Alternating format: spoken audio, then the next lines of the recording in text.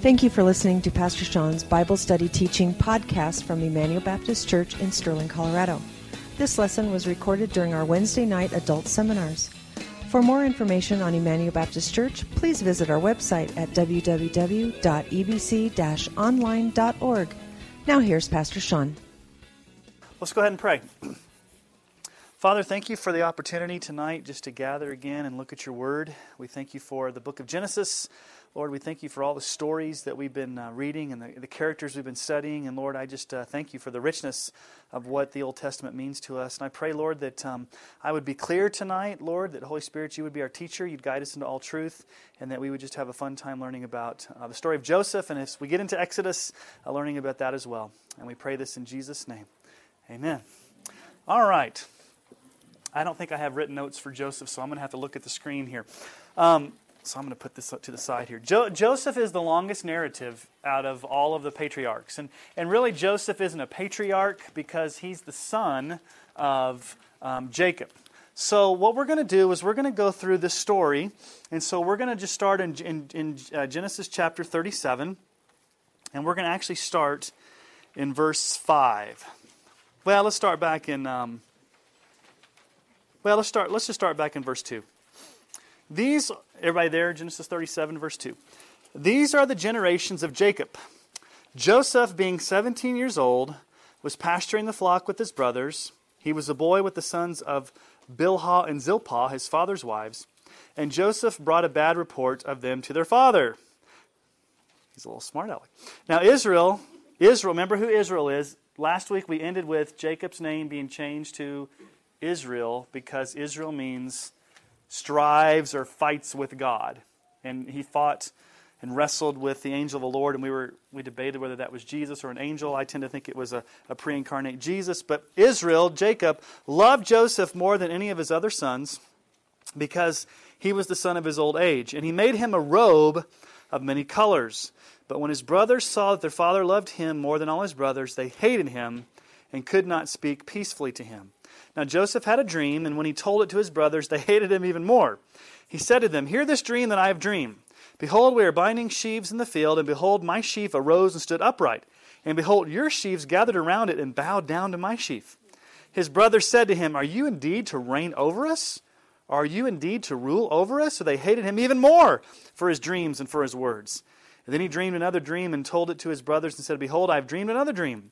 Behold, the sun, the moon, and the 11 stars were bowing down to me." But when he told it to his father and to his brothers, his father rebuked him and said to him, "What is this dream that you've dreamed? Shall I and your mother and your brothers indeed come to bow ourselves to the ground before you?" And his brothers were jealous of him, but his father kept the saying in mind. Just a casual reading there at first glance, how many times does it say his brothers what? Hated him. His brothers were jealous of him. So, the robe. His father gives him the coat of many colors. The robe, really, we don't know what the colors were, but it was a symbol of royalty. It was almost as if Jacob was crowning Joseph as his crowning son. The significance of the two dreams. Why do you think there needed to be two dreams? You could forget one. Okay, you could forget one. Confirmation. You'll find out as we go through the Old Testament, there has to be what? At least 2 or 3 witnesses. And so a lot of times when dreams come, they come in pairs so that it can be confirmed. Now, what's our first impression of Joseph? I kind of wrote up there what? He's a tattletelling little upstart who's a daddy's boy and proud of it. How will God use, I don't know if I finished the sentence there, how will God use this little guy? So he's a tattletale. He comes in as a 17-year-old kid and says, "Hey, I've had these 2 dreams. You guys are all going to bow down to me." And they're like, "What in the world are you talking about, bow down to you? You're the youngest of these, you young little upstart." Now, let's go to 37, verse 12. And you guys are very familiar with this story, but I think it's important that we spend just a little bit of time here in the Joseph narrative. So let's go keep reading verse 12. Now his brothers went to pasture their father's flock near Shechem. And Israel said to Joseph, "Are not your brothers pasturing the flock at Shechem? Come, I will send you to them." And he said to him, "Here I am." So he said to him, "Go now, see if it is well with your brothers and with the flock, and bring me word." So he sent him from the valley of Hebron, and he came to Shechem.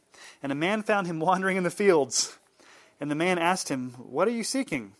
I'm seeking my brothers, he said. Tell me, please, where are they pasturing the flock? And the man said, They've gone away. For I heard them say, Let us go down to Dothan. So Joseph went after his brothers and found them at Dothan. They saw him from afar, and before he came near to them, they conspired against him to kill him. Now, let's just stop right there. Haven't we seen this before, the killing of a brother? Cain and Abel. Now there's how many brothers? 11 brothers conspiring against the 17-year-old boy. So they're conspiring to kill him. Verse 19, they said to one another, Here comes this dreamer. Here comes this dreamer. Come now, let us kill him and throw him into one of the pits. Then we will say that a fierce animal has devoured him, and we will see what will become of his dreams. But when Reuben heard it, he rescued him out of their hands, saying, Let us not take his life. And Reuben said to them, Shed no blood, cast him into this pit here in the wilderness, but do not lay a hand on him, that he might rescue him out of their hand to restore him to his father. So when Joseph came to his brothers, they stripped him of his robe, the robe of many colors that he wore, and they took him and cast him into a pit. The pit was empty, and there was no water in it. Then they sat down to eat. And looking up, they saw a caravan of Ishmaelites coming from Gilead, with their camels bearing gum, balm, and myrrh on their way to carry it down to Egypt. Then Judah said to his brothers, What profit is it if we kill our brother and conceal his blood? Come, let us sell him to the Ishmaelites, and let not our hand be upon him, for he is our brother, our own flesh. And his brothers listened to him. Then Midianite traders passed by, and they drew Joseph up and lifted him out of the pit, and sold him to the Ishmaelites for 20 shekels of silver. They took Joseph to Egypt. But when Reuben returned to the pit and saw that Joseph was not in the pit, he tore his clothes and returned to his brothers and said, The boy is gone, and I, where shall I go? Then they took Joseph's robe and slaughtered a goat and dipped the robe in blood. And they sent the robe of many colors and brought it to their father and said, This we have found. Please identify whether it is your son's robe or not. And he identified it and said, It is my son's robe. A fierce animal has devoured him. Joseph is without doubt torn to pieces. Then Jacob tore his garments and put sackcloth on his loins and mourned for his son many days. All his sons and his daughters rose up to comfort him, but he refused to be comforted and said, No, I shall go down to Sheol to my son mourning. Thus his father wept for him. Meanwhile, the Midianites had sold him in Egypt to Potiphar, an officer of Pharaoh, the captain of the guard. Now, 37:20. Come now, let us kill him and throw him into one of the pits. Sounds very similar to chapter 4, verse 8. We looked at that, where Cain conspired to kill his brother Abel. We've seen this whole issue of sibling rivalry all the way through Genesis. Last week, what? Esau was wanting to kill Jacob. Cain killed Abel. Now the brothers are wanting to kill Joseph. Let's just review for a moment, because what's the question we've been asking all this time? What's the fate of the seed of the woman? Is this Genesis 3:15 prophecy that the seed of the woman is going to crush the head of the serpent, is that going to be fulfilled? Because it seems like all these brothers are trying to kill each other and stop this thing from happening. Okay. A cistern. What's a cistern? It's probably shaped like a bottle, and they could be as much as 20 feet deep. We don't really know how deep it was, but it's like a little dungeon that they dropped Joseph into and left him for dead down in the cistern. Okay? Reuben. Who's Reuben? You guys remember Reuben? He's numero uno son, right? What should we think about the firstborn son?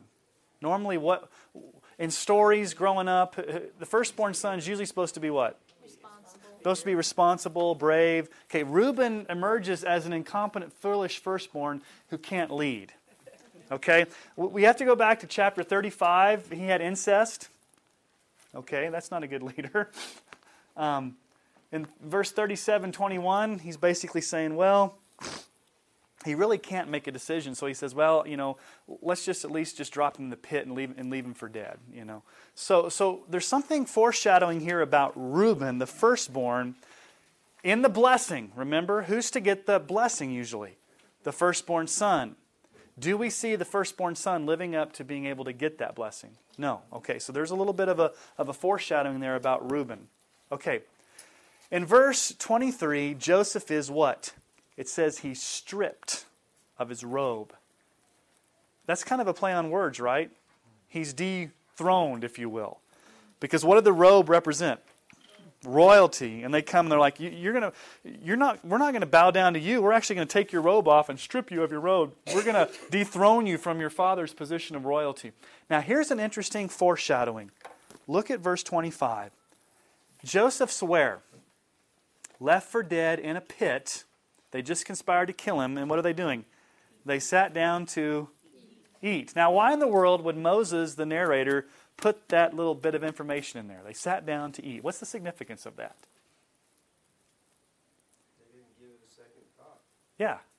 That Joseph was in the pit with nothing. Yeah, Joseph's in the pit. It shows, I think I wrote up there, what? Callous indifference of the brothers. Okay. Joseph's in a pit. They're eating a meal. Keep that in mind, because when we get later on in the story, there's the significance of a meal, another meal that's being partaken of. But these guys are just kind of, let's go over there and have a Subway. Let's have a sandwich while our brother's dying there. We don't care. We're hungry. We're just going to go eat. Do you think about their conscience was probably, what do you think? You've done something wrong and they're all eating. Do you think they talked about what they were doing? They probably were trying to divert the situation and try to assuage their conscience. Now, Judah begins to emerge as the leader of his brothers. He's the fourth born. What do we know about Judah, just from history? The tribe of Judah, the line of the tribe of Judah. Jesus comes from Judah. So even right here, Judah, the fourth born, so it's not in order here, the fourth born, Judah, becomes the leader of his brothers. But he has that situation with... Yeah, he does. He does have the situation with Tamar. So he's not, remember, these people aren't perfect. So, they're not superheroes. Now, Reuben, as the firstborn, should have persuaded his brothers to do the right thing. When he comes back and finds out that Joseph's in the cistern, as the firstborn, what should he have done? This is not right. This is not good. Brothers, you are all wrong. I'm the oldest. We're taking. The game's gone on long enough. You've had your meal. You've had your fun. Let's take him out and bring him back to Dad. Okay? But does Reuben do that? He's a coward. For some reason, he doesn't stand up to his other brothers. He's showing some incompetent leadership as the firstborn. Okay. Now, chapter 39, I'm not going to go through the whole chapter 39, but the story is, I'll just paraphrase it, because hopefully you guys have read Genesis. It's the story of Joseph and Potiphar's wife. Now, you remember the story, right? Joseph was handsome. He was well built. He was put in charge of all Potiphar's affairs. Potiphar was probably an army captain. And she comes and day after day, she keeps enticing him, come to bed with me, come to bed with me. He's like, how can I do such a thing? And finally, she sends all the servants out. He's alone in the house, and she traps him and tries to seduce him. And he runs out, and then she basically frames him for rape. And basically, he gets a bad rap for doing something right. But interesting terminology. Look at chapter 39. We're going to skip 38. Here's something interesting about 38 and 39. I don't have time to go into this, but 38 is all about Judah raping Tamar. Chapter 39 is all about Joseph running away from Potiphar's wife. Two very sexually charged chapters side by side, showing one son doing the right thing, showing the other son doing the wrong thing. And the author, Moses, puts those side by side to juxtapose the difference between Joseph's character and Judah's character. But let's look at chapter 39, verse 1. We won't read all. It'll take us forever to read all these, so I'm going to kind of paraphrase. Joseph had been brought down to Egypt, and Potiphar, an officer of Pharaoh, the captain of the guard, an Egyptian, had brought him from the Ishmaelites who had brought him down there. Now look at verse 2. The Lord was what? What does your text say there? The Lord was with Joseph, and he became a successful man as he was in the house of his Egyptian master. His master saw that the Lord was with him, and the Lord caused all that he did to succeed in his hands. There's a major theme in Joseph's life where repeated over and over again. It says the Lord was with him. The Lord was with him. The Lord gave him success. This is going to play a lot because when you look at the life of Joseph, he spends a lot of time in isolation and a lot of time in suffering. Okay, he's left in isolation in this cistern. His brothers throw him in there. He's alone, all by himself, but God was with him. Later on, we find out that he spends all these years in a prison, all by himself, but God was with him. So Joseph is a man that suffered for doing the right thing. He's a man that suffered. Now, in verse 7, well, let's just look at verse 6. So he left all that he had in Joseph's charge, and because of him he had no concern about anything but the food he ate. Now Joseph was handsome in form and appearance. I think the NIV says something like well-built and handsome. It's kind of a modern day. It's well-built. I don't know if that means he had like washboard abs, and I don't know if he looked like the front of a fitness magazine, but he was a handsome dude. Okay, but verse 7, after a time his master's wife cast her eyes on Joseph and said, my translation says lie with me.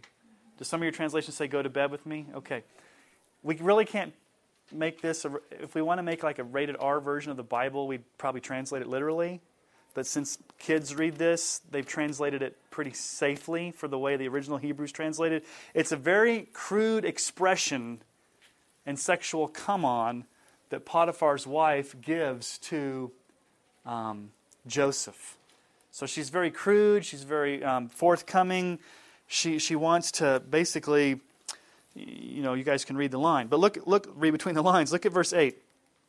But he refused and said to his master's wife, behold, because of me, my master has no concern about anything in the house, and he has put everything that he has in my charge. He's not greater in this house than I am, nor has he kept back anything from me except yourself, because you are his wife. How then can I do this great wickedness and sin against God? Now talk about resisting temptation. Think about all the opportunities Joseph could have had to give in.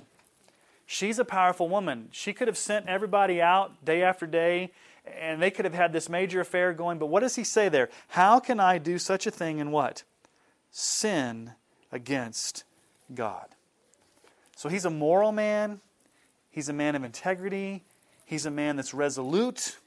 We see the excellence of Joseph in his moral fortitude, his ability to withstand temptation. Now, you know the rest of the story. She accuses him of rape. She goes back and tells her husband. She embellishes the story to try to make it look worse than it was. He gets mad and decides to, what?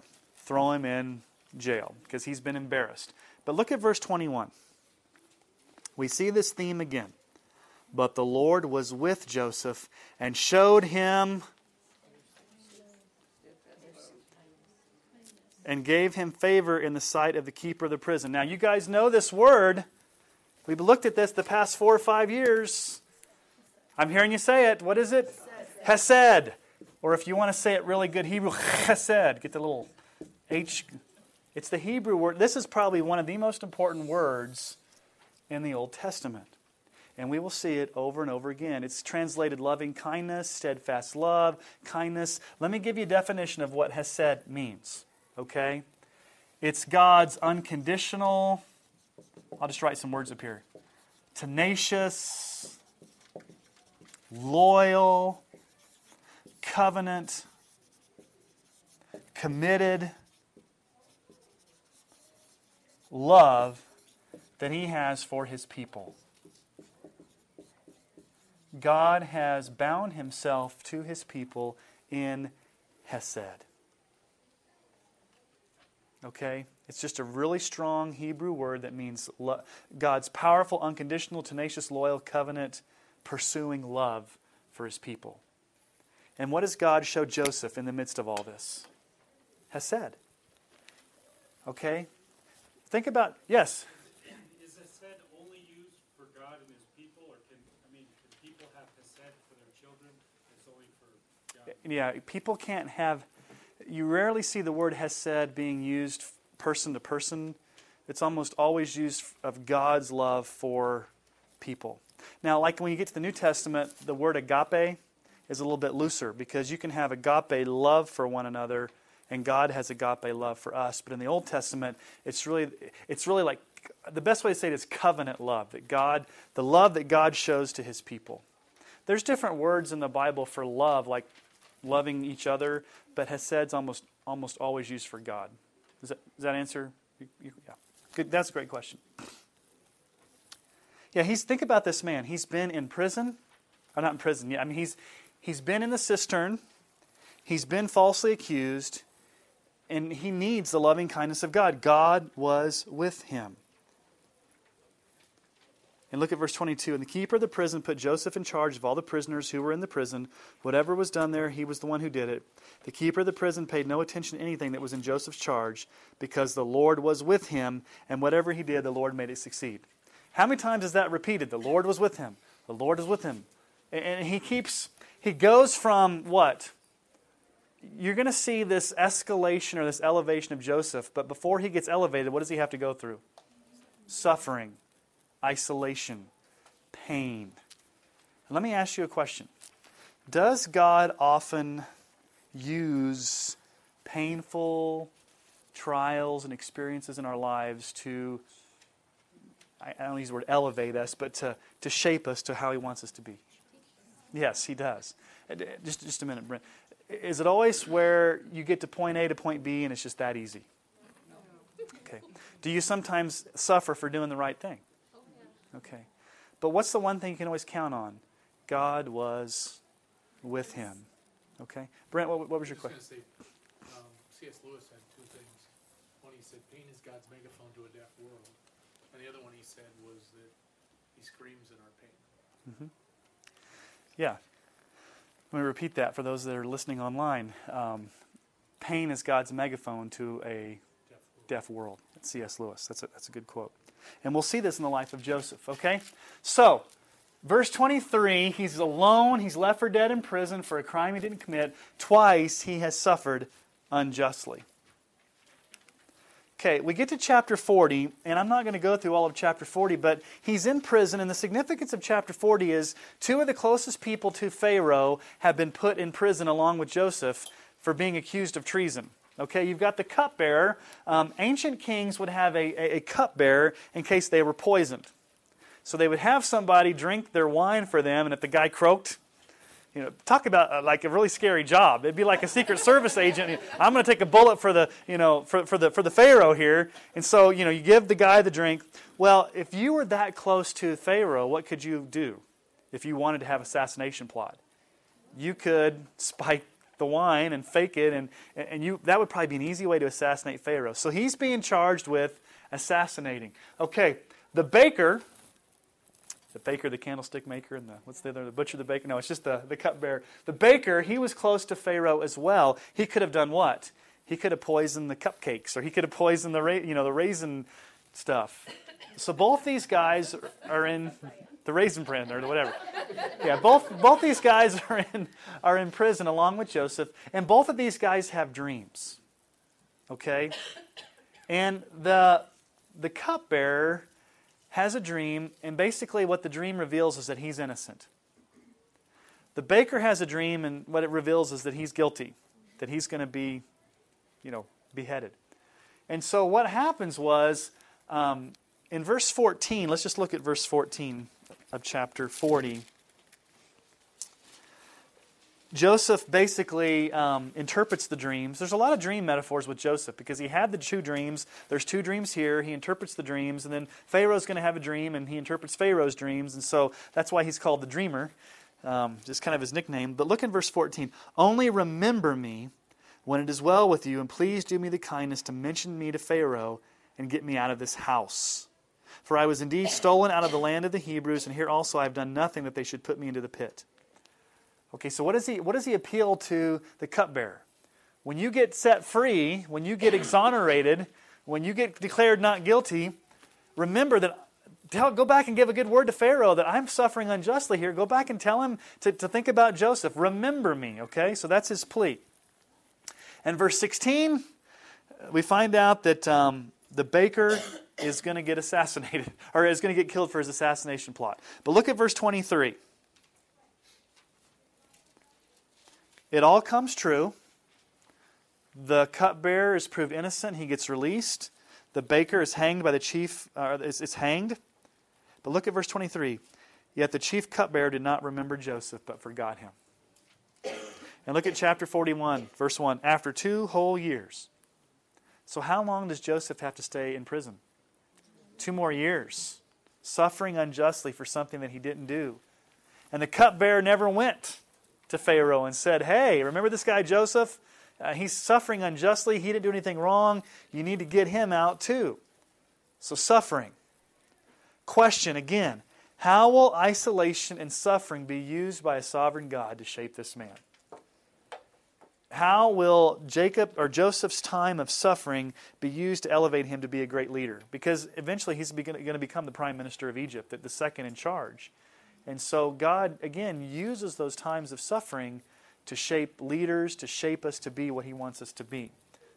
Most people that are good leaders have been through times of suffering. Would you agree with that? Chapter 41. Joseph is in prison for 2 more years. The cupbearer conveniently what? Forgot about him. Okay? Now, I'm not going to go through all of chapter 41, but basically what we find out is that Pharaoh has a dream. And in the dream, we find out there's going to be 7 years of abundance and 7 years of famine. So let's just read the few verses we've got here. Chapter 41, verse 29. There will come 7 years of great plenty throughout all the land of Egypt, but after them there will arise 7 years of famine, and all the plenty will be forgotten in the land of Egypt. The famine will consume the land. Okay, so 7 years of good crops, 7 years of famine. So Joseph, being a smart, wise man, God was with him, has what? He has a plan. And he says, Pharaoh, I've got a plan. If this is what's going to happen, let's do 3 things. Number 1, let's appoint a prime minister. Subtle. How about me? You kind of read between the lines. He's like, why don't you appoint somebody in charge of all this? Hint, hint, nudge, nudge. It probably could be me. And number 2, appoint local governors. And number 3, institute a national rationing system. Okay? So for these 7 years that things are plentiful, we need somebody in charge of the whole country. We need local governors to administrate it, and we need to start saving things up. We need to create a ration system, a storehouse, if you will. So when this famine comes, we have reserves. And so that seemed like a good idea to Pharaoh. And so finally we get to Joseph's exaltation. So let's look at the very end of chapter 41, verse 40 and 41. This is Pharaoh speaking to Joseph. You shall be over my house, and all my people shall order themselves as you command. Only as regards the throne will I be greater than you. And Pharaoh said to Joseph, see, I have set you over all the land of Egypt. Then Pharaoh took his signet ring from his hand and put it on Joseph's hand, and clothed him in garments of fine linen, and put a gold chain about his neck. So here we have the kid, the 17-year-old upstart, the tattletale kid, who gets thrown in a cistern, sold for slavery, unjustly accused by Potiphar's wife, 2 years in prison. Now what's he finally? Number 2 in command in the whole nation, next to Pharaoh. And who did that? I mean, we don't have to read between the lines. What does it keep saying? God was with him. God sovereignly orchestrated these events to bring about the exaltation of Joseph. But not through trials, not through tribulations, not through isolation. Chapter 42. Okay, here's where the famine comes, okay? There's the 7 years of famine. It's really, really bad. Where are his brothers? His brothers are back up in the land of Canaan. And they know that the rationing and all the supplies are down in Egypt. So what do? The brothers come back to Egypt to get stuff to take back home. And what we find is that Joseph kind of plays a game with them. And if you read this, you probably thought, now why in the world is Joseph playing these games? Because at first it seems like he's kind of being mean. He's kind of being deceptive. And so the question we have to ask is he betraying is he betraying this man of integrity we've seen all along, or what's he doing here? What's he doing? I think he's testing his brothers, okay, to see if they've repented, to see if they've changed, to see if there's any change, any remorse, okay? We know Joseph's character because of the many times it mentions him weeping. Okay, 3 times in this story when Joseph comes face to face with his brothers, they don't know who he is yet. Now, why don't they know who he is? Do you kind of know why? What did they do to Joseph? When was the last time they saw him? A 17-year-old Hebrew boy. What is he now? Does he look like a Hebrew? No, they shaved his head. They put the Egyptian garment on him, and he probably speaks Egyptian. And we find out he does speak Egyptian because there's interpreters there. So they're not going to recognize who he is because he looks totally different. And so they come and they ask for food, and but he weeps. Look at verse 24 of chapter 42. Let's start in verse 23. They did not know that Joseph understood them, for there was an interpreter between them. Then he turned away from them and wept. And he returned to them and spoke to them, and he took Simeon from them and bound him before their eyes. Joseph, there's times where Joseph just can't contain himself. He weeps. So we know that Joseph's not being mean because he's weeping towards his brothers, but he's doing this test. Okay? So, here's what happens. Joseph says, okay, I'm going to put your brother Simeon in prison. Okay, so Simeon's in prison. Who is the youngest son? Benjamin. Now, remember how much of a daddy's boy Joseph was? Okay, what does Jacob think? Joseph, my little pride and joy, he's gone. So who am I going to dote on now? Benjamin. And Joseph knows that, so he goes to his brothers and says, go back to your dad, and if you have another son, a youngest son, bring him back too. And they're probably thinking, ooh, this is not going to sit well with Dad, because what could happen to our other son? What did we do to his other son? And they put the secret money in the sack. You remember that? They put the money in the sack, and then Reuben emerges as foolish. Okay, let's see how Reuben emerges as foolish again. Let's look at verse 37.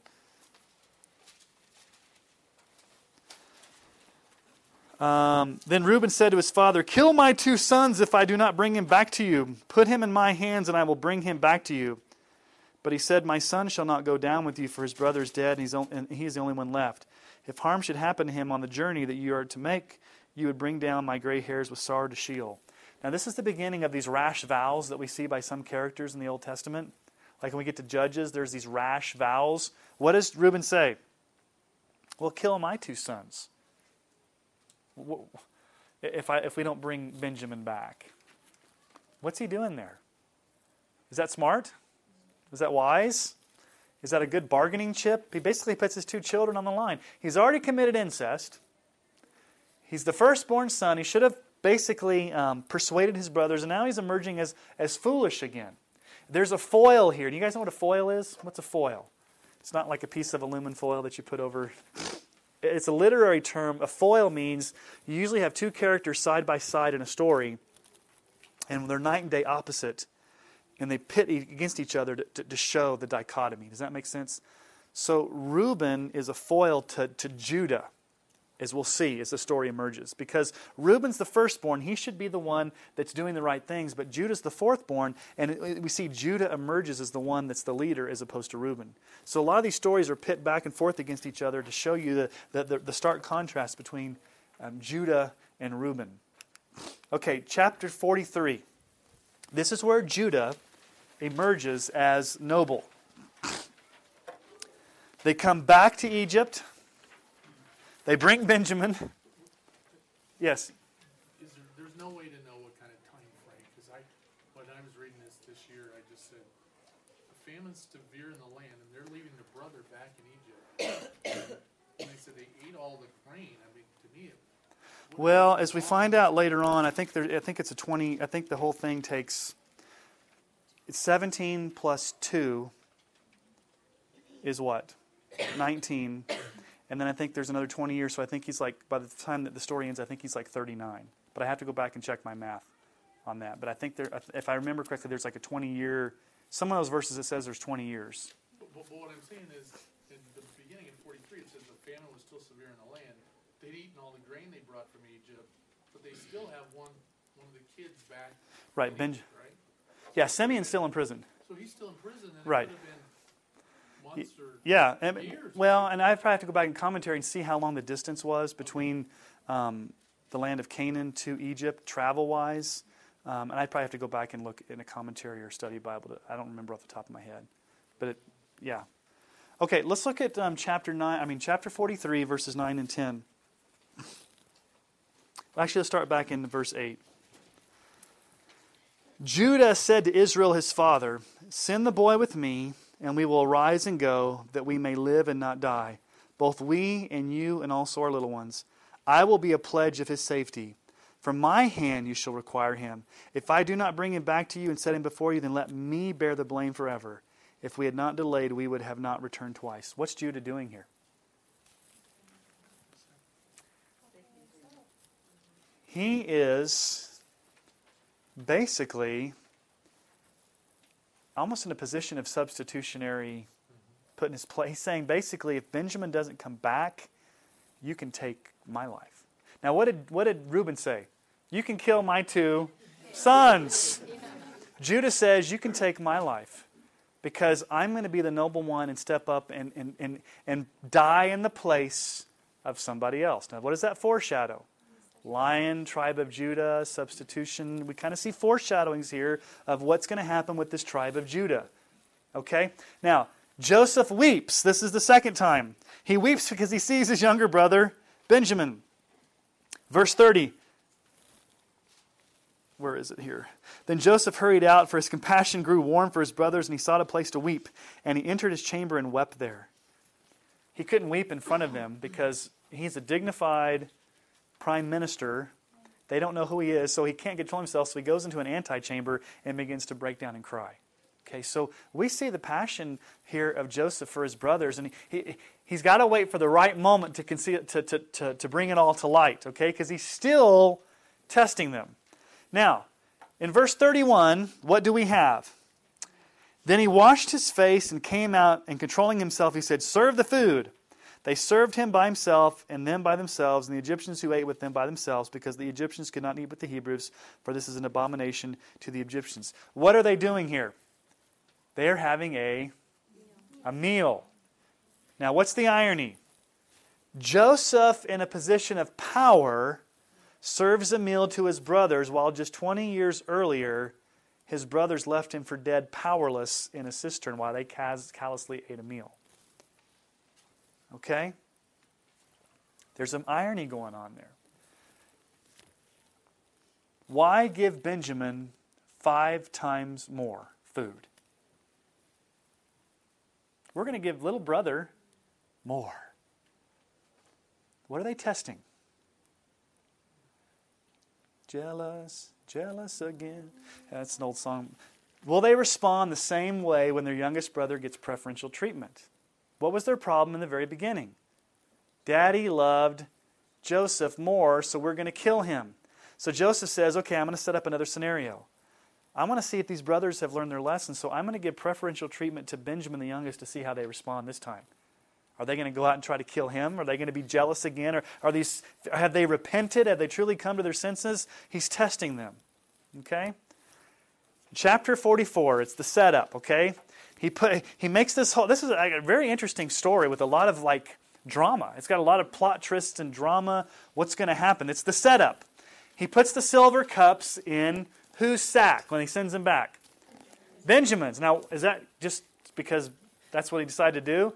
No, it was a setup. He's the youngest son. Remember the whole issue? If Benjamin doesn't come back, Dad's going to be really, really mad, really, really sad. Reuben says, well, we'll just kill my 2 brothers. Judah says, no, my life's on the line. So Joseph probably doesn't know this whole story, but he's testing them. Okay, if Benjamin is caught, he will either die or have to be a slave. He would have to come before Joseph and say, okay, you've stolen from the king, you die or you become a slave. How would Jacob take this news? Would they abandon their younger brother this time like Joseph, or would they come to his defense?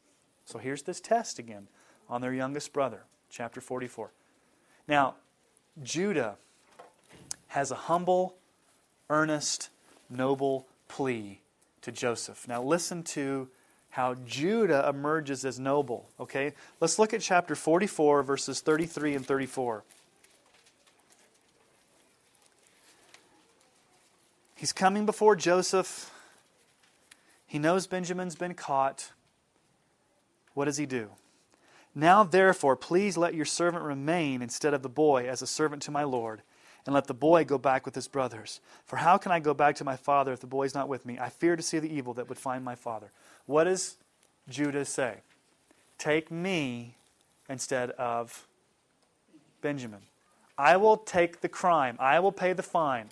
I will be a slave. If you need to kill me. So what did he promise his dad earlier? I would take the place. So here again we have this whole issue of, this is the first instance of human substitution in the Scriptures. Human substitution. Okay? And I wrote here, unconditional love makes some crazy sacrifices. Who did Judah love? He loved his dad. He loved his dad so much that he was willing to do something crazy, like give up his own life because he had so much love for his dad. Sounds kind of like Jesus, right? He loved his father and gave up his life for his people, which when you think about it, it's a crazy sacrifice because we're sinners that don't deserve God's love. Judah shows empathy toward his father. Judah emerges as now this is a key thing here. Judah emerges as Israel's ideal of true kingship. It's a foreshadowing. Are there kings yet? No. We'll get to that way on down the road. But there's these traces and these foreshadowings of what an ideal king is going to look like. And we need to start thinking about that now, even in Genesis. What is the ideal king of Israel looking like? Because when Saul comes on the scene, he's not the ideal king. It's David is. And then Israel blows up because of all the kings. And so this whole issue of kingship is important. And so this kind of foreshadowing here, Judah emerges as this noble, sacrificial, substitutionary leader. Okay, chapter 45. God's sovereignty in the crucible of suffering. Let's read chapter 45, verses, let's just start with verse 4. Chapter 45, verse 4. So Joseph said to his brothers, "Come near to me, please." And they came near. And he said, "I am your brother Joseph, whom you sold into Egypt. And now do not be distressed or angry with yourselves because you sold me here, for God sent me before you to preserve life. For the famine has been in the land these 2 years, and there are yet 5 years in which there will be neither plowing nor harvest. And God sent me before you to preserve for you a remnant on earth, and to keep alive for you many survivors. So it was not you who sent me here, but God. He has made me a father to Pharaoh, and a lord of all his house, and ruler over the land of Egypt. Hurry and go to my father, and say to him, Thus says your son Joseph, God has made me lord of all Egypt. Come down to me, do not tarry." Is there any mistake who did this? Okay, Joseph finally pulls the cover back and says, okay, it's me, your brother. And they're probably shocked. Does he blame them for what happened? Okay, let's talk theologically here. Who's responsible for Joseph being sold into slavery? Trick question. God. Was it an evil act? Okay. Okay, we'll get there. But just on face value, was it an evil act to sell his brothers into slavery? Yes. Are they responsible for that? Is God ever responsible for evil? Can God be charged with evil? Okay, can God use evil? Yes. Are humans going to be held responsible for the evil they do? Yes. Okay. In Joseph's mind here, though, he's got the highest view of God's sovereignty because he's saying, you guys think that you're the ones that were doing this, but what has he said all along? God got me there. God has done this. God has orchestrated it. It's the invisible hand of God's grace moving and orchestrating and ordaining all these things to happen. And go tell your dad that it was God that brought me here. Now, if you're a brother, what are you thinking? I feel real guilty now because I know it was me, and this cat over here is saying it's God. He's grown so much. Has the crucible of suffering shaped Joseph's view of the sovereignty of God? Yeah, he sees it as God. Now let's look at 42:25. Go back to 42:25. We'll just backtrack because he says this again.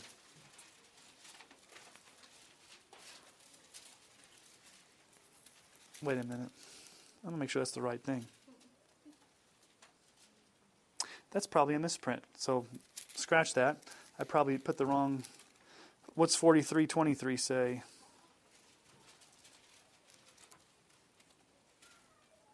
I don't know why I put those on there.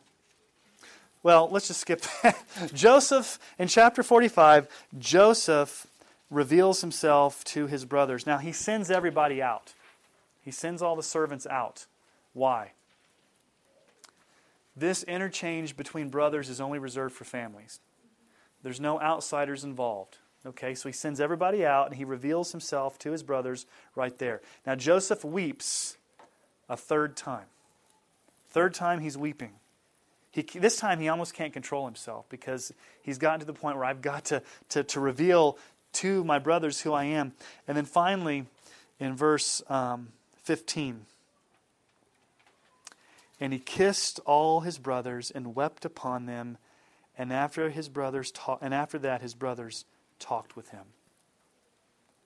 That's the final moment of what? Reconciliation in the family.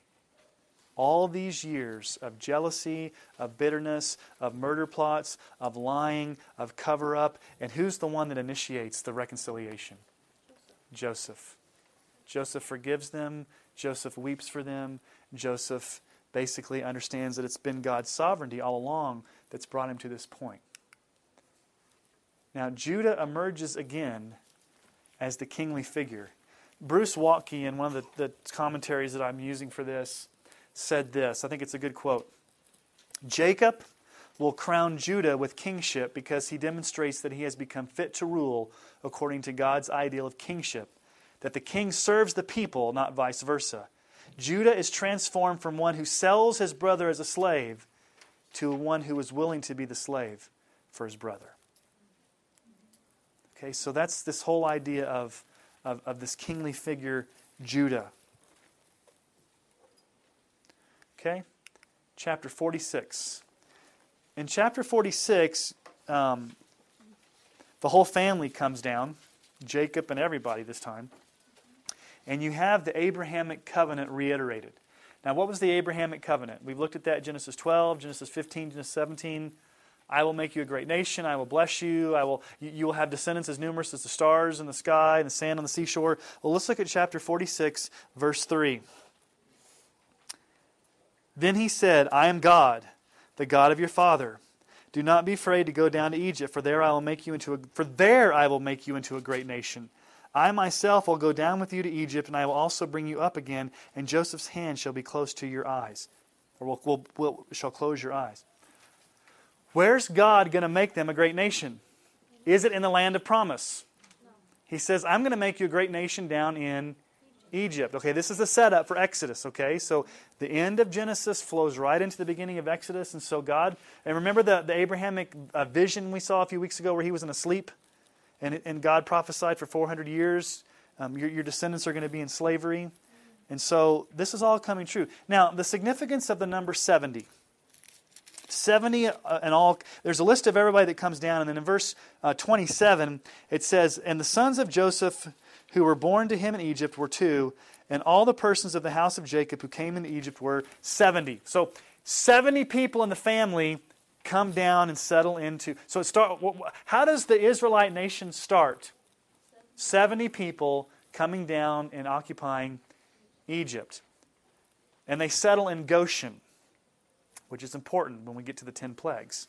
It's a part of Egypt. 70 is a symbolic number of completeness. Okay? 7 times 10. 7 is a perfect number in Bible. 10 is another perfect number. 7 is a perfect number. 10 is a number of completeness. So 70 times 10. It's a symbolic number for the complete number of this nation is going to settle in Goshen in Egypt to start what would happen during the Exodus. Okay. Chapter 49. Judah emerges as the Lion King. And I thought that was Simba, but no, it was Judah. In chapter 49, Jacob blesses his sons. And you can go and read all the different blessings he gives, but I want to just point out two of the descriptions. If you look at chapter 49, verse 8 and 9, Judah, your brother shall praise you. Your hand shall be on the neck of your enemies. Your father's son shall bow down before you. Judah is a lion's cub. From the prey, my son, you have gone up. He stooped down, he crouched as a lion and as a lioness. Who dares rouse him? And this is very important, verse 10. The scepter shall not depart from Judah, nor the ruler's staff from between his feet, until tribute comes to him, and to him shall be the obedience of the peoples. What is the prophecy Jacob's making on Judah right there? The scepter. What's the scepter? The kingly ruling thing, baton. The kingship will never leave Judah. Judah is going to emerge as the kingly tribe. The king will come from Judah. He will be a lion. Now when we get to Revelation, what do we find out? Jesus is the Lion of the tribe of Judah. He is the king. Benjamin, on the other hand, verse 27, Benjamin is a ravenous wolf, in the morning devouring the prey, and at evening dividing the spoil. Now, I just want to give you some foreshadowing right now, and you got to tuck it away in your mind, and when we get to Joshua and Judges, we'll get back to this. But this is a foreshadowing that we need to be suspicious of Benjamin. When we look at Joshua, what tribe goes against all the other tribes and tries to do civil war? Benjamin. What tribe did Saul come from? Benjamin. Okay, so Benjamin is always going to emerge as this stubborn, rebellious tribe that's going to start the nucleus or the process, the seed, if you will, of eventually the divided kingdom. All the way back when we get to like 1st and 2nd Kings. All right. Now, chapter 50. Let's just read this. Chapter 50, this is the very last chapter of Genesis, verses 15 through 21. Jacob has died. Okay? The patriarch has died. The brothers are still alive. Joseph's still in charge. Okay, now what do you think is going to happen? The brothers are probably scared, what? Joseph's just been nice to us because Daddy's still alive. Now that Daddy's out of the picture, he may exact revenge upon us. We don't know if we can trust our brother. Maybe he's putting on this act all this time and just waiting for the right moment. Well, let's read chapter 50, verse 15. When Joseph's brothers saw that their father was dead, they said, "It may be that Joseph will hate us and pay us back for all the evil that we did." So they sent a messenger to Joseph saying, "Your father gave this command before he died. Say to Joseph, please forgive the transgression of your brothers and their sin, because they did evil to you. And now please forgive the transgression of the servants of the God of your father." Joseph wept when they spoke to him. Okay, that's the 4th time he's wept. His brothers also came and fell down before him. Okay, what's that a foreshadowing of? The dream comes true. "Behold, we are your servants." They're afraid, right? They're pleading for Joseph's mercy. Don't kill us. We'll be your slaves. But notice what Joseph says. "Do not fear, for I am in the place of God. As for you, you meant evil against me, but God meant it for good, to bring it about that many people should be kept alive as they are today. So do not fear, I will provide for you and your little ones." Thus he comforted them and spoke kindly to them. Okay, God's ultimate sovereignty there in 50:20. You meant it for evil. God meant it for good. Now we need to understand these words here. The word "meant" in the original Hebrew language means planned, devised. You devised this plan for evil. You invented, you put together, you plotted this plan for evil. Same exact Hebrew word used for what God does. Notice that it does not say God used their evil for good after they meant it for evil. It says that in the very act of evil, there were 2 different designs. In the sinful act, they were designing evil, and in the same sinful act, God was designing good. Psalm 105, 16 through 17, "When he, God, summoned a famine on the land and broke all supply of bread, he, God, had sent a man ahead of them, Joseph, who was sold as a slave." So who sent the famine? God. Who sent Joseph to Egypt? God. Wasn't this all just a random plot by some jealous brothers? Or was there something going on behind the scenes? So, let's talk about the sovereignty of God. That'll get you excited, right? Is God absolutely sovereign over all things? Yes. Okay. I'll give you a quote from R.C. Sproul. You guys have heard it many times. There's no maverick molecule in the universe. Meaning that there's no molecule or atom spinning around out there that's just on its own that God doesn't have control over. Okay? So God has absolute control over all things. Now here's the question. This is the big question. Does God simply allow or permit things to happen? Or does He in fact superintend, ordain, plan things to happen? Yes.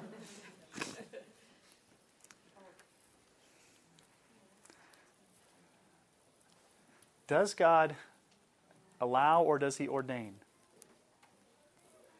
And my argument is if He allows it, then He actually has to ordain it or it wouldn't happen. Okay, so let's just ask a question. Let's take 9/11 as an example. Okay, Twin Towers, 9/11, planes flying into the Twin Towers. Is God powerful enough to stop that from happening? Yes. So it's not a question of God's power. Okay. Is God a loving God, and would He, in His love, have stopped that from happening if He loved those people in that building? Not necessarily. Okay. God loves us enough to judge us. Okay. The question is that for some reason God did not stop. We're just using the 9/11 example. God did not stop 9/11 from happening, but He could have, right? Right. Okay, but He didn't. So one thing we can say is that some people look at that and say everything in the universe is just random. It's fatalism. It's just a random universe. Can we say that anything is random in the universe? If God is God, everything has a purpose. We may just not know what that purpose is. Okay? Now, many of you have heard this verse before, so we'll pull it out again. Deuteronomy 29:29.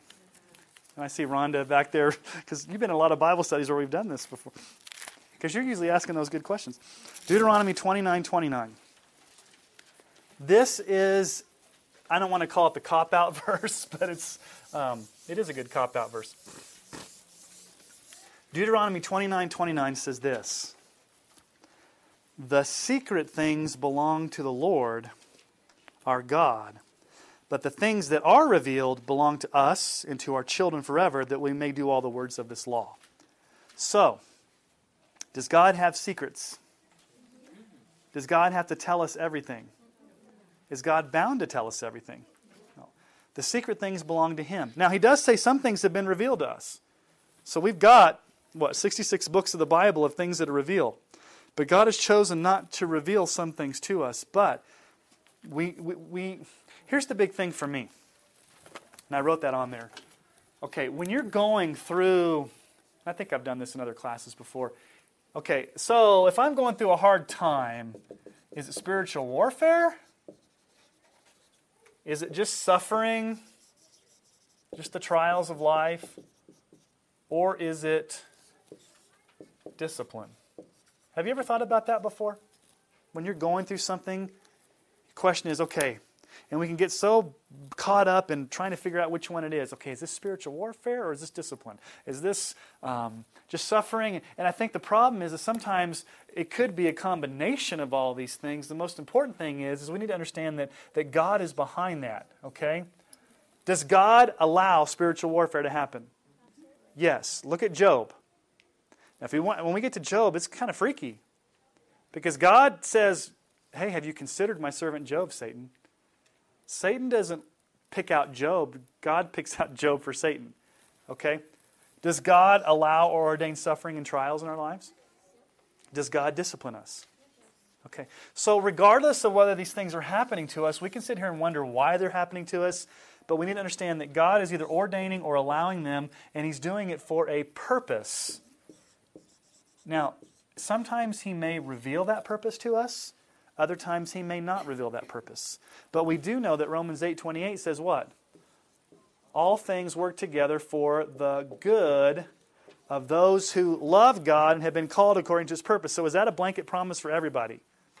That is a promise for believers. All things work together for good. Does that mean that everything works out the way we want it to work out? No. Okay, so good, and here's a real hard thing to say. A real hard thing to say. Let's just be real practical. Let's just be real poignant. Is the killing of a 3-year-old son and leaving them to die underneath a trailer park, can good come out of that? Okay. Was evil meant of that? Can good be brought out of that? Okay. How? Wherever God chooses to bring the good out of it. Okay. What we can learn from that to help each other Okay. and what He has intended for it. Yeah, there's a lot of implications of that. You can look at that situation and say, that's terrible, that's ungodly. Yes, it was. But can God redeem that? What does it mean to redeem something? We'll get to that here in just a moment when we dive into Exodus. But God can, redeem basically means to purchase or to buy. God can take a bad situation and redeem it for His good. Only God can do that. All right, let me ask you a question. What if some people would say, if somebody was here tonight and said, well, I don't think God ordains evil, or God doesn't ordain evil things to happen, I would say, okay, let's talk about the cross. Was the cross evil? Okay. Was the cross something that was God's plan? Was the killing of the innocent son of Jesus sinful? Yes. But who killed Jesus? God. Okay. Now before you start getting confused, because I see some of the wheels turning on your faces, let's go to Acts real quick. And when we preached through Acts, I didn't spend a lot of time on this back last fall when we started Acts, but in Acts chapter 2 and in Acts chapter 4, we have God's sovereignty over an evil act, but at the same time, human responsibility. So we've got to look at these two things. You've got God's sovereignty and you've got human responsibility. And they both exist in the Bible. It's called compatibilism. Okay? They're compatible. Okay, so let's look at Acts 2, 23. This Jesus, delivered up according to the definite plan and foreknowledge of God, you crucified and killed by the hands of lawless men. Who, in this text, who killed Jesus? The Jews. In this text, who killed Jesus? What? This Jesus delivered up according to what? The definite plan and foreknowledge of God. So who ordained the death of Jesus? God. In one verse, you've got God's sovereignty and you've got human responsibility. Can God be charged with ever doing evil? No. Is God evil? No. He ordained the killing of His Son, which is evil, but who's responsible for that? In this case, he's talking about the Jews, okay? And so let's look at another passage in Acts, another sermon by Peter. Acts 4, 27 and 28. Acts 4, 27 and 28. Peter says, "For truly in this city there were gathered together against your holy servant Jesus, whom you anointed, both Herod, Pontius Pilate, along with the Gentiles and the peoples of Israel, to do whatever your hand and your plan had predestined to take place." So who killed Jesus according to this verse? Let's list them. You got Herod, you got Pilate, you got the Gentiles, which would have been the Roman soldiers, and you got the Jews who set up the mock trial. But again, who's behind the death of Jesus? God, because it says this was according to your what? Your predestined plan. So, in evil actions, God can allow or ordain them, but the people that do those evil actions are always held responsible for them. And from that, what's the greatest good that came out of the death of Jesus on the cross? The saving of many lives, okay? So in an atrocious act like the cross, they're responsible, but God ordained it for good. Does that make sense? Okay, that's kind of some deep stuff. Yes, Brent. I think it's amazing in the first month here, the way that God, to me, has dealt with sovereignty in stages.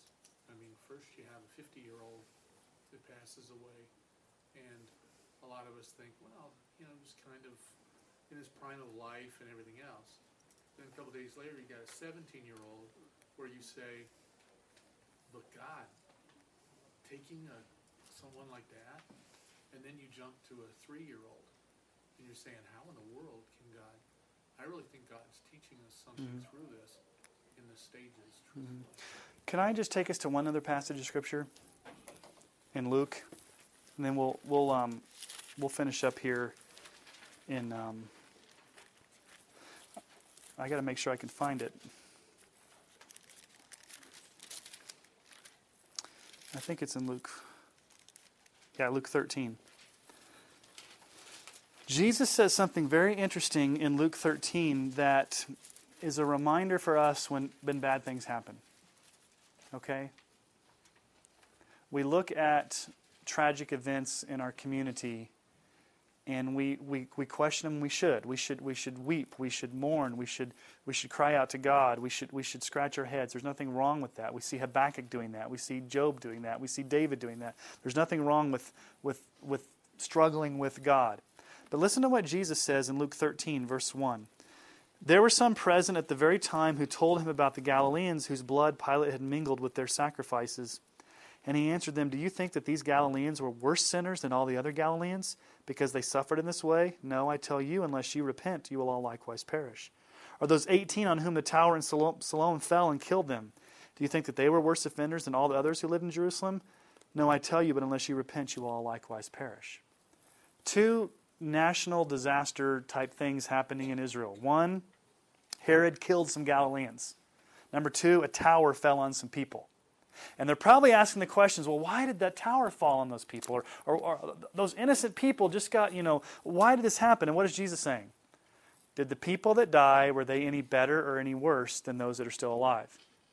The issue is it could have very easily happened to you. What's the point? Twice he says, you must likewise repent. So when we see things like this in our lives, when we see natural disasters, when we see catastrophes, when we see things that shock us, when we see things that make us question, it's to rest in the sovereignty of God, but it's also to non-believers, I think, it's a wake-up call for them to repent because it could have very easily have been them. And God owes them nothing. Okay? Does that make sense? Okay. Let's look at the typology. Okay? Typologist means that we see types and shadows of Jesus in the Old Testament. And hopefully you've been seeing these. I've been trying to draw them out as we've been going along here. Joseph is his father's beloved son who's betrayed by those closest to him. Jesus is the father's beloved son who's betrayed by a kiss. Joseph endured loneliness and suffering in prison, although innocent. Jesus came to earth as a servant and a man of sorrows, endured the cross, although innocent. Joseph was raised out of prison and suffering to an exalted position of authority. Jesus was raised, should be from the dead, to the most exalted position of authority at God's right hand in heaven. Joseph was God's chosen man to bring about the salvation of many, food from famine. Jesus is God's chosen God-man to bring about the salvation of many, eternal life from wrath. Judah was willing to submit himself as a slave for his brother. Jesus actually substituted himself as a slave on the cross for his friends. Judah was named by his father as the king of Israel. Jesus was named by his father as not only the king of Israel, but the king of kings. Do you see the typology there? Okay. Do you guys want to start Exodus? We might as well, since we've got about 15 minutes left. You okay? We'll start in Exodus? All right, as I pass out Exodus, because if not, we're just going to be... Are there any questions at all before we go on? I've got to find this. Exodus updated. Sean, there's two of the things that are foreshadowing. Yes, yes. One is he was stripped, Yeah, and we know that Jesus was. right, He was thrown in the pit. right. Yeah, yeah. All right, let's talk about Exodus. Has everybody got it? Okay, let me just give you a word here that you need to know. It's called, sometimes when you read like commentaries or you read Bible studies or you read material, you need to understand what the LXX is, okay? Does anybody know what the LXX is? It's 70. You're right. You're right. It's called the Septuagint. Okay? Supposedly 70 scholars came together in probably about 100 to 150 years before the birth of Christ, and they translated the Old Testament Hebrew into Greek. So the LXX, or the Septuagint, is basically the Greek Old Testament. So sometimes Paul and sometimes the writer of Hebrews will quote not from the actual Hebrew text, but from the Septuagint. So you just need to know that word Septuagint. You'll see it as LXX. It's basically the Greek New Testament. Does that make sense? The word Exodus comes from, Exodus is a Greek word. You guys know what the word X means, right? We get our word exit, exoskeleton. It means to out of, to come out of, or to leave, to depart. So Exodus itself means we're going to get out of here. And that's what happens with Exodus. They leave Egypt to go to the Promised Land. Water is a main theme and a metaphor in Exodus. Moses' name means drawn from water. They passed through water in the Red Sea.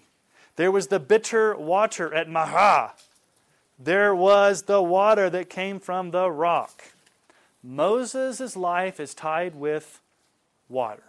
Okay, so it's a theme. There's three major portions of Exodus. Part 1, Israel is in Egypt. Part 2, Israel's wandering in the wilderness. Part 3, Israel's at the base of Mount Sinai. Okay, so there's three movements. Egypt, out of Egypt, wilderness, and then finally to the base of Mount Sinai where they get the instructions on the Ten Commandments and the instructions on the tabernacle, and then it ends with them basically getting ready to leave camp. Three major motifs, okay? This is how I want you to remember this, okay? There's three major motifs, and they correspond to these three parts, okay? You have the hand of the Lord, okay? When the Bible speaks of God's right hand, it's an Old Testament metaphor for deliverance. So the first part of Exodus is about how God, with His right hand, is going to deliver them out of bondage. It's the hand of the Lord. Okay? In the second part of Exodus, there's the giving of the law, the Ten Commandments. It's the word of the Lord. So God's hand, God's word, and then finally at the end, it's instructions on the worship, instructions on the tabernacle. It's the dwelling place of God. So three major themes in Exodus: the hand of God, the word of God, the dwelling of God. Think about those three movements. Moses, his name means to draw out of water. Play on words. This is a light word. Remember we talked about that the first night? Moseh, the noun, is similar to the verb masah, to draw out. And so there's this play on words with the name Moses. Let's look at the call narrative, okay? So let's go to Exodus. Well, let's just start in Exodus 1, and we'll see how far we get. I promise you we won't be in the rest of these books as long as we've been in Genesis, but we wanted to lay the foundation, and I just think Genesis is such a crucial book. But let's just start with Exodus. Let's look at chapter 1, verse 6. Then Joseph died, and all his brothers and all that generation. But the people of Israel were fruitful and increased greatly. They multiplied and grew exceedingly strong, so that the land was filled with them. So what's being fulfilled there? You are going to be a great nation down in Egypt. They begin to be strong. They multiply. They're fruitful. God is blessing the Israelites. But then look at verse 8. Very key verse there. Now there arose a new king over Egypt who did not know Joseph. And I'm like, didn't know Joseph? He was the guy that saved you from the famine. He was the prime minister. How can you not know Joseph? Did you just choose not to know Joseph? Or what's going on there? And he said to his people, behold, the people of Israel are too many and too mighty for us. Come, let us deal shrewdly with them, lest they multiply. And if war breaks out, they join our enemies and fight against us and escape from the land. Therefore they set taskmasters over them to afflict them with heavy burdens. They built for Pharaoh store cities, Pithom and Ramses. But the more they were oppressed, the more they multiplied, and the more they spread abroad. And the Egyptians were in dread of the people of Israel, so they ruthlessly made the people of Israel work as slaves, and made their lives bitter with hard service and mortar and brick and all kinds of work in the field. And all their work they ruthlessly made them work as slaves. What word's repeated 3 times there? Ruthlessly. Ruthlessly. So the scene's changed, right? Is it peaceful? No, they're slaves. The slave labor. But God continues to be with the Israelite people. They're multiplying. They're growing. And then you know the story about the birth of Moses, right? The little basket on the Nile River and all that good stuff. And then we know what happens when Moses grows up, right? He sees an Egyptian mistreating a Hebrew. What does he do? Decide to make matters in his own hands, and he goes and he kills him. Somebody sees him because he tried to bury it in the sand and brings it up to him. And what does Moses have to do? He has to flee. He has to go to the backside of nowhere. He has to go to Midian, which is really not the backside of nowhere. It's actually Mount Sinai, where he ends up going, and then he comes back again. But then in chapter 3, we've got what's called a call narrative. Now, we'll look at probably 4 call narratives. We'll look at the call narrative of Moses, the call narrative of Samuel, the call narrative of Isaiah. All 3 of those, when we get there, just think about the call of Moses, the call of Samuel, and the call of Isaiah are very, very similar. They have a lot of the same imagery. Now, when we get to the call of Jeremiah, it's different because Jeremiah is called before he's even born. He's called in his mother's womb. But a call narrative means this is Moses' call to ministry when God calls Moses to a particular purpose. So let's look at chapter 3, verse 1. Now Moses was keeping the flock of his father-in-law Jethro, the priest of Midian, and he led his flock to the west side of the wilderness and came to Horeb, the mountain of God. Now you need to understand something. Horeb, the mountain of God, is also Sinai. Okay, so it's the same mountain. Sometimes it's called Horeb, sometimes it's called Sinai, but it's talking about the same mountain. So where is Moses right now? He's on Mount Sinai, which later on is where he goes up to get the 10 Commandments. So there's significance about this mountain because this is where Moses' ministry starts. And this is where there's a significant area in his ministry. All right, I'm going to get a drink of water here real quick. Okay, and then let's look at verse 2. An angel of the Lord appeared to him in the flame of fire out of the midst of the bush. He looked, and behold, the bush was burning, yet it was not consumed. And Moses said, I will turn to see this great sight, why the bush is not burned. When the Lord saw that he turned aside to see, God called out to him from the bush, Moses, Moses. And he said, Here I am. Then he said, Do not come near me, take your sandals off your feet, for the place on which you're standing is holy ground. And he said, I am the God of your father, the God of Abraham, the God of Isaac, the God of Jacob. And Moses hid his face, for he was afraid to look at God. And the Lord said, I have surely seen the affliction of my people who are in Egypt, and have heard their cry because of their taskmasters. I know their suffering. And I have come down to deliver them out of the hand of the Egyptians and to bring them up out of the land to do good, to a good and broad land, a land flowing with milk and honey, to the place of the Canaanites, the Hittites, the Amorites, the Perizzites, the Hivites, and the Jebusites. And now behold, the cry of the people of Israel have come to me, and I have also seen the oppression with which the Egyptians oppressed them. Come, I will send you to Pharaoh, that you may bring my people, the children, out of Egypt. But Moses said to God, Who am I that I should go to Pharaoh and bring the children of Israel out of Egypt? He said, But I will be with you, and this shall be the sign for you that I have sent to you. When you have brought the people out of Egypt, you shall serve God on this mountain. Then Moses said to God, if I come to the people of Israel and say to them, the God of your fathers has sent me, and they ask, what is his name? What shall I say to them? God said to Moses, I am who I am. And he said, say to this people of Israel, I am has sent me to you. Okay. Literally, the bush was not eaten. Okay, I am who I am. This is the first time God reveals the I am name to Moses. So what's God's name? I am. Now, this is interesting. Normally with an I am, you put a direct object or what would it be, a predicate after it. Like, I am tall. I am blonde. I am a man.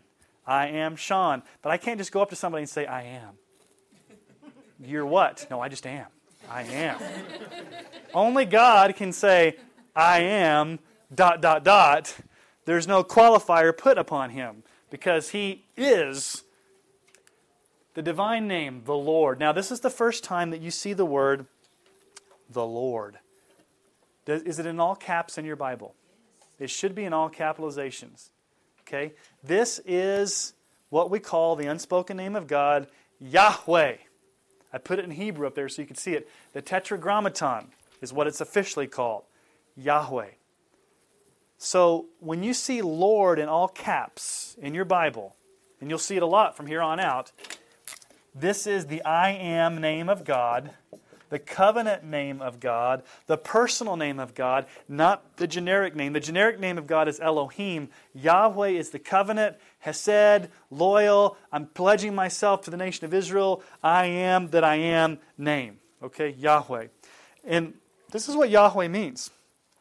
It comes from the Hebrew word hayah, which means to be. It's a play on word for essence. The Lord who is. He is the Lord. It's never pronounced. Jews to this day will not pronounce the name Yahweh or Jehovah. They would say Adonai in Hebrew or the Lord in English because they felt that the name of God, Yahweh, was too sacred to even be spoken audibly. Okay? What does that tell us about reverence for God's name? That His name is holy. How does Jesus start the Lord's Prayer?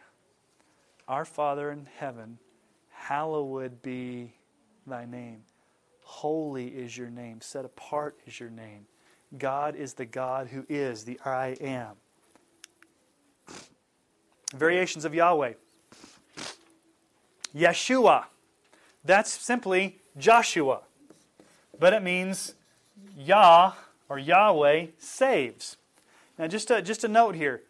Joshua, what is Joshua in Greek? Anybody know? Jesus. Do you know what Jesus means? You know what Yahshua? The Lord saves. Some people think Jesus is his first name, Christ is his last name. It's not. It's a title. Jesus, the Lord saves. Christ, the Messiah, the Anointed One. So Jesus Christ means the anointed King who saves. The Lord who saves. You've got hallelujah. Hallel means praise. Yah, praise Yahweh, praise the Lord. So when we say hallelujah, praise the Lord, you're saying the same thing. Hallelujah is just the Hebrew way of saying praise the Lord. Zechariah, Yahweh remembers. That's one of the reasons why Zachary's name is Zachary, because he was born close to Memorial Day. God remembers Yahweh. Zechariah, we decided to call him Zachary. It's close enough. I am. Now, we don't have time to do this, but I want to give you an assignment to go home and look at the 7 I am statements of Jesus in the Gospel of John, where he comes and basically says, I am the bread of life. I am the light of the world. I am the door for the sheep. I am the good shepherd. I am the resurrection and the life. I am the true vine. I am the way, the truth, and the life. I am the resurrection and the life. Before Abraham was, I am. That's what got him killed, ultimately. So when Jesus says, I am, what in essence is he doing in the New Testament? He's saying that he is very God of God in flesh. Okay? So that's where we're going to leave tonight, is this whole call narrative of God calling Moses. We've got the setup from the Joseph story, moving into the Exodus story. The nation is fruitful. Moses is called by God to go tell them that I am is going to deliver you. And so next week we'll come back and find out how this all unfolds. Okay? Let me pray for us, and then we'll try to get through Exodus next week. And thanks for your patience, guys. I know it's a lot of information, and again, this is more like a college-type class, lecture, not a lot of interaction, but I just don't know of any other way to do it, or we'd be here all night. So let me just pray for us, and then we'll go. Father, thank you. Thank you for the story of Joseph. I love to see the typology of how you took a man who was at the lowest of low, suffered, alone, despised, and raised him to be the leader. And Jesus, that's exactly what you did. You suffered, you were despised, you were rejected, and you died on the cross, humbling yourself even to the point of death, and God raised you and exalted you to the highest place. And you're King of kings and Lord of lords. And for that, Jesus, we praise you. And we thank you that you are the I am, the great I am, that you are the very God of God, that there is no other God before you, no other God above you. You are the Father, you love us so much with that Hesed-type love. Just thank you for the ways that you love us. Pray that you give us a safe week and bring us back all safely on Sunday. We pray this in Jesus' name. Amen.